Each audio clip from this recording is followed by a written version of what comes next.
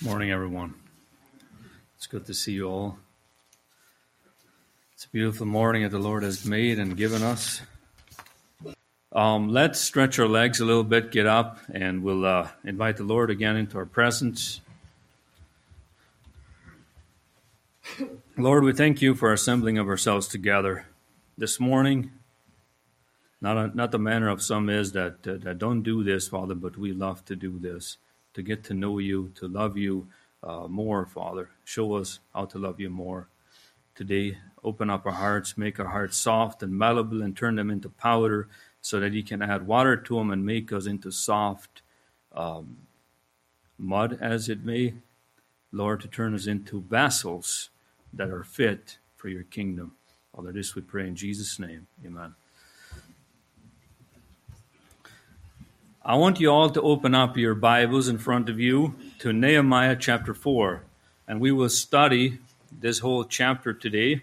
We'll go through it, and it has to do about building walls. Brother Richard spoke about Christ being the chief cornerstone. This is very fitting and going on and how we can build walls in the kingdom. Walls that will protect, walls that protect from the enemy. And my title today is Being Watchmen in the Kingdom of God. Being watchmen. And this chapter is filled with symbolism and analogies that I want you to think of as I go through this chapter. Think of the kingdom of God. Think of your responsibilities in the church. Think on how this chapter beautifully is symbolic to the body of Christ. And we're all very familiar with this chapter, but let's put our hearts to it and think of what we can learn today.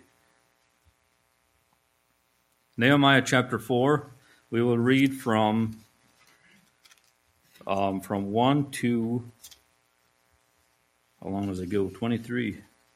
Yeah, 23. Just 23 short verses. Chapter 1, or chapter 4, verse 1, and it came to pass, when Sanballat heard that we builded the wall, he was wroth, and took great indignation, and he mocked the Jews. The scoffers came. Verse 2, and he spake before his brethren and the army of Samaria, and he said, what do these feeble Jews? Will they fortify themselves? Will they sacrifice? Will they make an end in a day? Will they revive the stones out of the heaps of the rubbish which are burned? There is nothing left. Give up, go home. End the story. Verse 3, now Tobiah, the Ammonite, was by him, and he said, even that which they build, if a fox go up, he shall even break down their stone wall. Look at the sarcasm, the mocking. Verse 4, hear, O our God, for we are despised, and turn their reproach upon their own head, and give them for a prey in the land of captivity. And cover not their iniquity, and let not their sin be blotted out from before thee, for they have provoked thee to anger before the builders.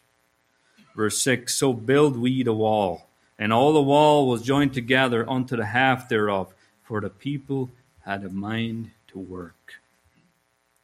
We'll come back to this verse. The people had a mind to work. They had a mind to do what it takes. They had a mind to persevere. They had a resolve to finish this work. They had a vision for the end. Verse 7, and it came to pass that when Sanballat and Tobiah and the Arabians and the Ammonites and the Ashdodites heard that the walls of Jerusalem were made up and that the breaches began to be stopped, then they were very wroth. That means they were very angry. Verse 8, and conspired all of them together to come and fight against Jerusalem and hinder this great work. Verse 9, nevertheless, we made our prayers unto our God, and we set a watch against them day and night because of them. And Judah said, the strength of the bearer of burdens is decayed, and there is much rubbish, so that we are not able to build the wall. There was a lot of visual reason for discouragement, is what I see in that verse. Verse 11, and our adversary said, they shall not know, neither see, till we come into the midst among them, and slay them, and cause the work to cease. The situation seemed hopeless. Verse 12. And it came to pass that when the Jews which dwelt by them came and said unto us 10 times, they said 10 times, from all places whence you shall return unto us, they will be upon you. Their own people discouraged them from building the wall. They had no vision for the work. Their own people. Verse 13. Therefore said I in the lower place behind the wall and on the higher place, I even set the people after their families with their swords and their spears and their bows. And I looked up and rose up and said unto the nobles and to the rulers and to the rest of the people, Be not ye afraid of them. Remember the Lord, which is great and terrible, and fight for your brethren, your sons and your daughters, your wives and your houses. And it came to pass, when our enemies heard that it was known unto us, that God had brought their counsel to naught, that we returned all of us to the wall, and every one unto his work. And it came to pass from that time forth that half of my servants wrought in the work, and the other half of them held both spears and shields and bows and breastplates, and rulers were behind all the house of Judah. This is a wonderful picture of readiness and dependence on the body of Christ. Do you see this? That the body of Christ is made up of so many different talents. One is watching while the other is working. What a beautiful picture. Verse 17. They which builded on the wall, and they that bear burdens, and those that laden, every one with one of his hands wrought in the work, and the other hand held a weapon. Verse 18. For the builders, every one had his sword girded by his side, and so builded. And he that sounded the trumpet was by me. And I said unto the nobles and to the rulers and to the rest of the people, The work is great and large, when we are separated upon the wall, one far from another. In that place, therefore, ye hear the sound of the trumpet, resort ye thither unto us. Our God shall fight for us. So we labored in the work, and half of them held the spears from rising of the morning till the stars appeared.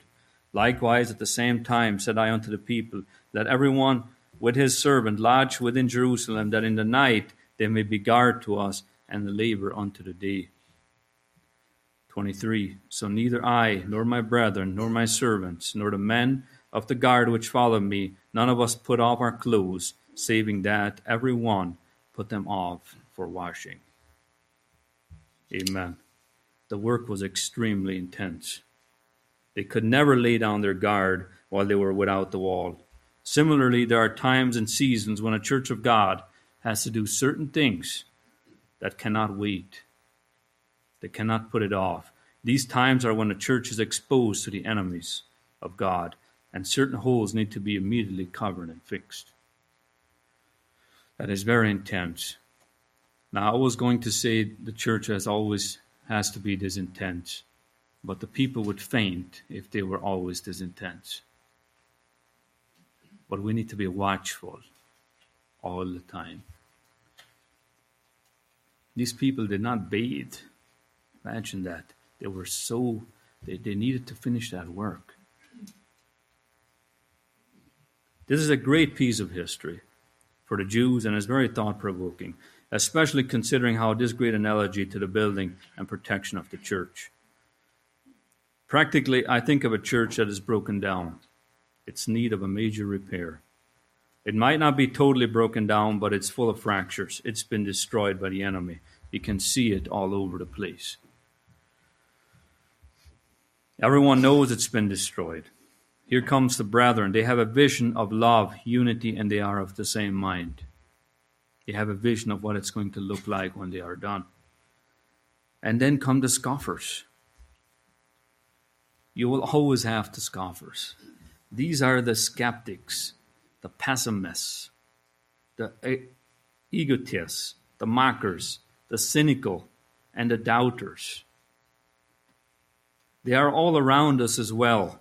They come and visit from local and afar. They offer little to no encouragement in what you're trying to do. That is normal. Do not lose heart because of these people. But the brothers have a vision of what it once was and what it can turn into again. They also have a mind to work. Because of their persistent vision for the end goal, they press on regardless of the scoffers. They arm themselves from the attacks of their enemies. They turn to God in prayer for strength and protection. They depend on God, the chief cornerstone. They look to God for direction, not to other men.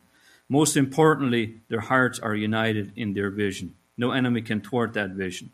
They had an end in mind, and they did everything in their power to fulfill it. They trusted in God.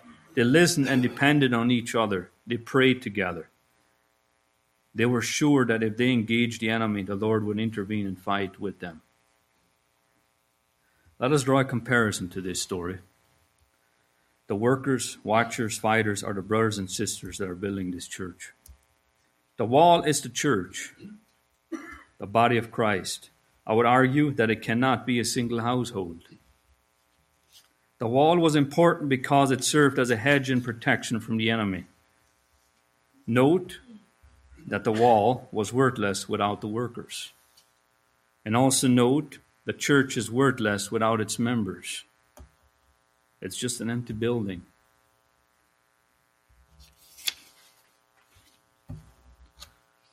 Just like our physical body is worthless without its many members.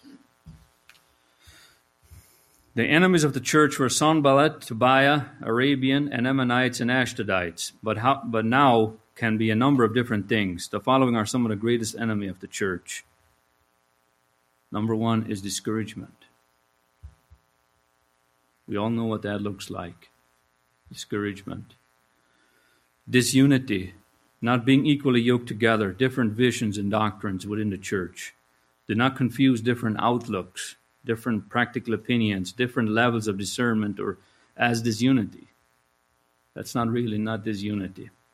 These are strengths in the church and should be channeled with love as constructive and critical dialogue. It is necessary in a church. Different opinions, different outlooks. It is necessary. It is not disunity. Bitterness or unforgiveness is perhaps one of the greatest cracks and enemy to a church. When one does not forgive his fellow man or fellow sister. Disrespect to one's opinion, position, or outlook. Miscommunication, not listening enough or surmising how someone is or is thinking. Rebellion to God, leadership, or each other. When one is in rebellion to God, he is also in rebellion to the leadership and the brethren. Selfishness, self-seeking, always seeking to fulfill the desires of yours truly. Coldness, distant from God and their brothers.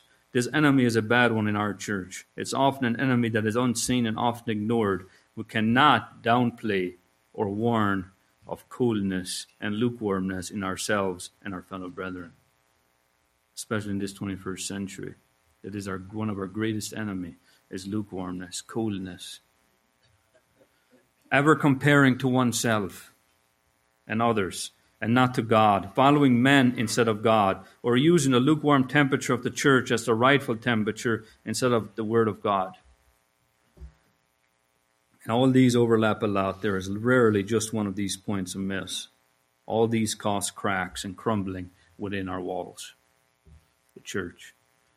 And the church serves as a protection and hedge about us. All these are works of the flesh and not the works of the Spirit. All are designed to tear down the walls of protection. All will hinder Jesus Christ's work and testimony. And all of us have contributed to this disunity in one form or another. We all have to look in the mirror. Nobody is blameless. At all times, the church is surrounded by a number of these enemies that threaten our unity. All are seemingly trivial things, but the spirit of them is threatening to dismember us. All of us have been in situations where we felt very strong in certain directions. Indeed, so strong that we failed to see that we were alone in our opinion, and we are the lone man fighting for this thing. Our scope of vision being so constrained that all we see is the direction we wanted to go, the purpose we wanted to fulfill, the purchase we wanted to make, or the trip we wanted to take. This situation is so zoomed in, we cannot see anything but this selfishness and self-centered direction. In reality, Satan can blind us to think that nothing is worth more than to go this certain direction, no matter what the damage it could create or disunity it could cause. All of us have a decision to make on a daily basis that sets the course of not only our personal life or family, but also the church. All of us carry the responsibility of protecting the church from our common enemy. All of us carry the responsibility of protecting the church from our common enemy. If we find ourselves alone or almost alone in a certain idea or direction, and we continue to push that direction, we expose ourselves to the enemy. It's like one or two soldiers walking out of their rank, leaving their guns behind and walking into enemy territory. They are looking straight ahead. They don't see the dangers. They are not listening to superiors. If they don't stop and make their way back soon, they will be killed by the enemy. Proverbs 11:14, where the no counsel is, the people fall, but in a multitude of counsel there is safety. Proverbs 24:6, and by wise counsel thou shalt make thy war, and in a multitude of counselors there is safety. What really matters? I once saw a picture hanging on a wall in the house of a dear brother. There was a picture of two homes. One was a mansion, the other was a plywood shack with holes and tarps over the top. We can all envision these two scenarios. These two pictures were drastically different. One said rich, the other said poor. One represented ease and riches, the other poverty. Immediately under this picture was a 6-foot grave hole. Both had identical picture of this grave hole. One said rich and the other said poor. But they're all the same. Our end is the same. We all end up in this hole. So what really matters? We brought nothing into this world and we'll carry nothing out. Everything that we worked so hard for, we fought so, our opinions mattered. It will not matter in the end. And there's nobody that needs to understand this more than myself, because I'm pretty opinionated when it comes to certain things. They're not all spiritual.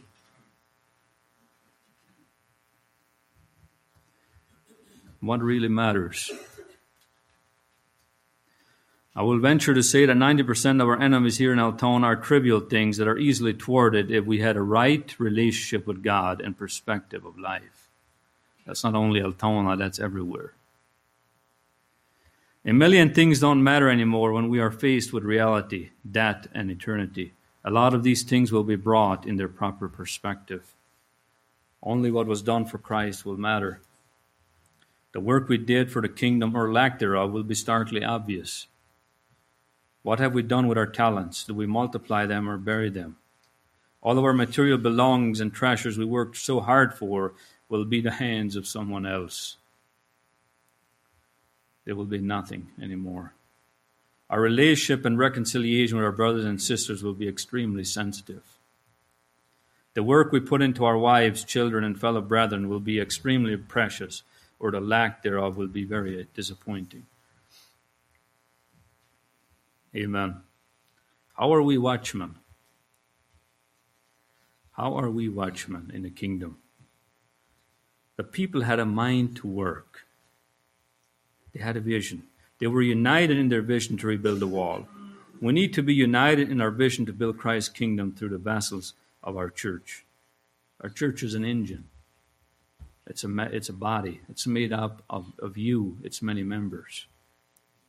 They had a strong faith in the God of Jehovah. We need to have a strong faith in God's working hand in our lives and our brothers, that the situation He puts us in, that He is strong and able to lead us and deliver us. They warned each other of approaching danger. We are watchmen watching over our fellow man's back. We warn our brothers. We see an enemy sneak behind a wall that our fellow man doesn't see. In the same way, when we see a brother or sister in spiritual danger, we go to them in love and tell them of the danger of a particular enemy. Now, this is easy to see, and we love to say this behind the pulpit, but is this really so? Do you go up to your brethren and warn them? Do you even have a relationship enough to warn them? We cannot really warn a brother if we don't have a relationship with them, because he will not hear us.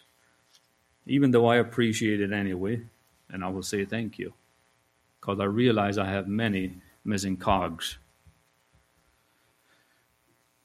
But, brethren, we need to do this. We say we do it, but do we really do it? We say we live together in community and because of that reason, but do we really do it? I see many struggling brothers, and I fail too. And I'm sometimes struggling too, where brothers don't see that and they don't come to me, and me vice versa. But it is something that we can do. That's what watchmen do. They look out for each other. They recognize their enemy for who they were. These were great threats to their work and needed to be kept away. We need to recognize our daily enemies that sets us back spiritually, sidetrack our vision, cause disorder in the church, ruin our relationship with brothers and sisters, or completely take our vision away. What is our common enemy? Number one is yours truly, but let's get practical. What are our enemies? Different brothers see different things, so we need to listen to our brother. We need to recognize and keep the right perspective in everything we do. Sometimes the bigger picture is not really obvious. The present often looks complicated or unfulfilled. It often seems we are doing very little for the kingdom. If we look to Christ and have a relationship with Him, we will not immediately see the bigger picture, but we'll look back on our lives and see growth, wisdom, and maturity in the Lord.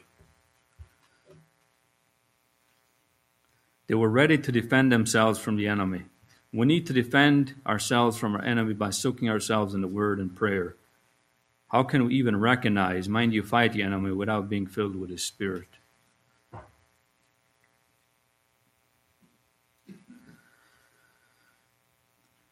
I would dare venture to say our greatest enemy, one of our greatest, is this. You all know what it is. You all know what it represents. This is a tool. We all use it for so many things. But all of us have probably besetting sins with certain things that it can do. We might be sitting on Facebook too many times, watching videos, looking at what the friends are doing, looking at Instagram, and getting carried away and waiting for thumbs up or thumbs down and see what people are thinking, and watching movies that desensitize us. The enemy has a plan, and he can easily do and accomplish that plan with these enemies. A lot of people of God have decided to keep them away, these tools.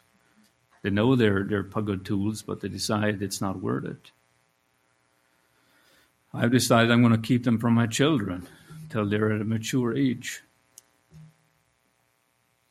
But let's recognize these enemies. If we take the responsibility of a smartphone, we also have the responsibility to warn each other, to keep ourselves accountable with these things. We cannot just leave it alone. I know there's many young people struggling with things that they're watching on their phones.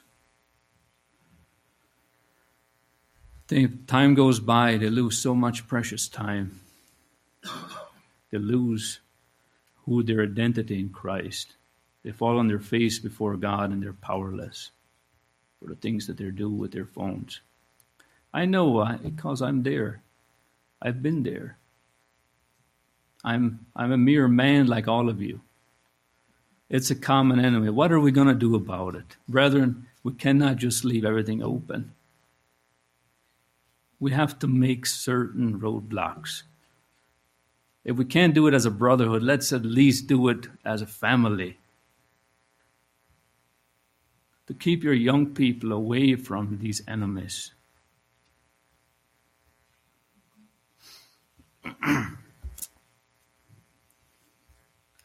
2 Corinthians 10:3, for though we walk in the flesh, we do not war after the flesh. For the weapons of our warfare are not carnal, but mighty through God to the pulling down of strongholds.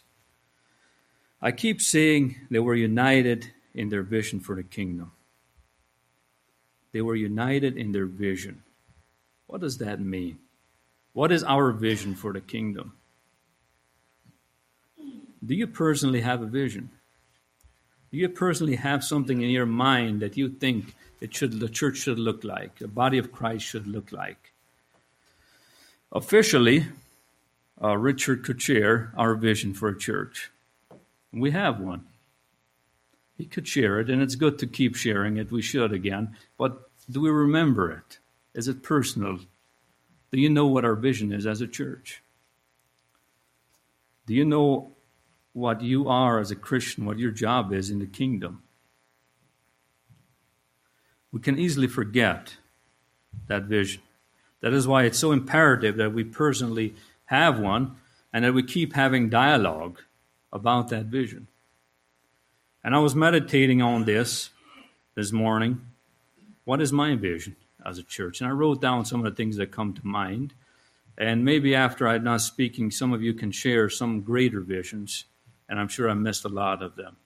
But I think I have some important ones here that I personally have as a vision for the church, is to build up brethren and equip them for the work of the kingdom.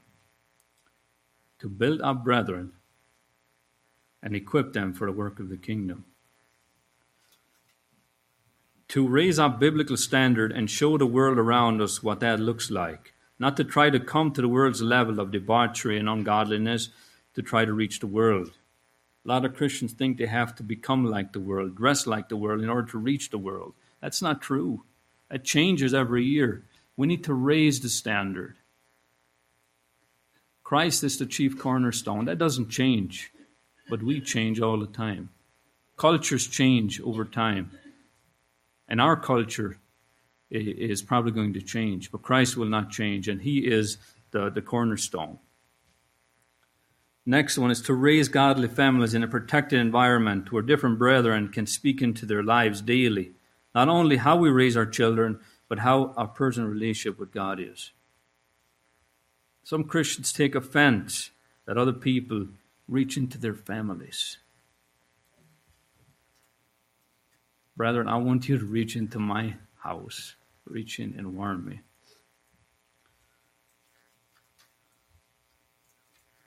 And I'm serious. If you see something in how I'm raising my children, please tell me. I guarantee you I will thank you. I don't have it figured out. I've got a big family. I need all your help. And I take inspiration from a lot of you.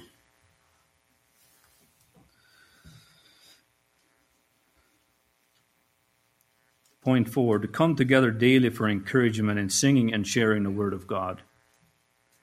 5, to provide godly work environments for our young people and old people that are conducive to godliness. These things are all important to me. Point 6, to live in an environment that brethren can share their talents in the kingdom, where other brethren can take advantage of them too. Not to use their talents just for themselves, to make money just for themselves and their own families. To live in an environment where no one family struggles for monetary living necessities, while other brethren live in access. These are just some practical things where my vision is. Finally, in building the wall. Building a wall together is not denying our faults, but acknowledging them before the brethren and repenting from them. We all have our faults. They cannot be excused away. But they need to be acknowledged before God and man so that we can repent and get it behind us.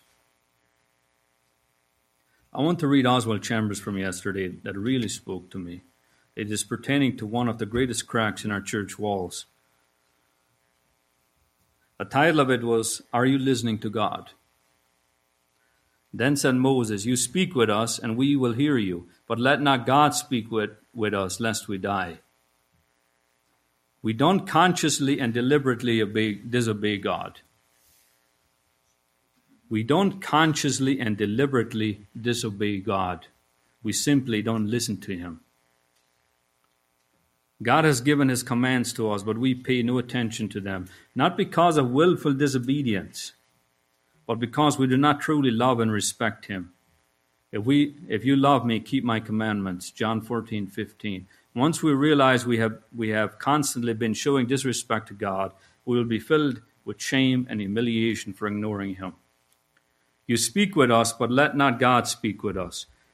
We show how little love we have for God by preferring to listen to his servants rather than to him.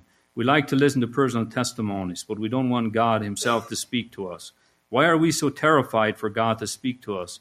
It is because we know that when God speaks, we must either do what he asks or tell him we will not obey. But if it is simply one of God's servants speaking to us, we feel obedience is optional, not imperative. We respond by saying, well, that's only your own idea. That's your opinion. Even though I don't deny that what you have said is probably God's truth. Am I constantly humiliating God by ignoring him while he lovingly continues to treat me as his own child? Once I finally hear him, the humiliation I have heaped on him returns upon me. My response then becomes, Lord, why was I so insensitive and obstinate? Why is always the result once we hear God, but our real delight in finally hearing him is tempered with the shame we feel for having taken so long to do so? Amen. That really spoke to me because I could really relate to it. In closing, I want to read these verses in Philippians 2. They go along very well with this opening chapter. Philippians 2:1. If there be therefore any consolation in Christ, if any comfort of love, if any fellowship of the Spirit, if any bowels of mercies, fulfill ye my joy, that ye be like-minded, having the same love, being of one accord, of one mind. Let nothing be done through strife or vainglory, but in lowliness of mind let each other esteem other better than themselves. Look not every man on his own things, but every man also on the things of others. Let this mind be in you, which was also in Christ Jesus, who being in the form of God thought it not robbery to be equal with God, but made himself of no reputation, and took upon him the form of a servant, and was made in the likeness of men. And being found in fashion as a man, he humbled himself, and became obedient unto death, even the death of the cross. Amen.